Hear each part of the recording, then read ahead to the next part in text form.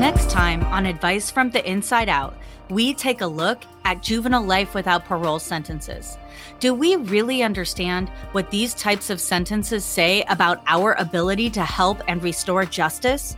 Are we really saying that youth under the age of 18 are so reprehensible that they have no chance to become positive and contributing members of society, no matter what society they live in, whether inside or outside of lockup? And also, if we are going to use these types of sentences for juveniles, then who decides if these sentences are appropriate for each juvenile? Is it the judges, the prosecution, the psychologists? In Advice from the Inside Out, we have a conversation with Jaku Wilson. Jaku is a deputy public defender in San Francisco. He has been a public defender for 18 years, and he started his career as a public defender under the amazing and legendary Jeff Adachi. Jaku talks to us about his journey and reasons that he decided to become a public defender and what he is doing to break the cycles of recidivism.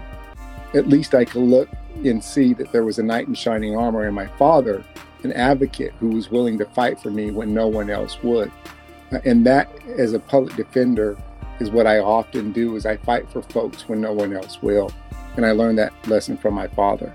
I asked Jaku to reflect on a number of different topics and his own personal experiences that he has had while working with the same clients over and over again.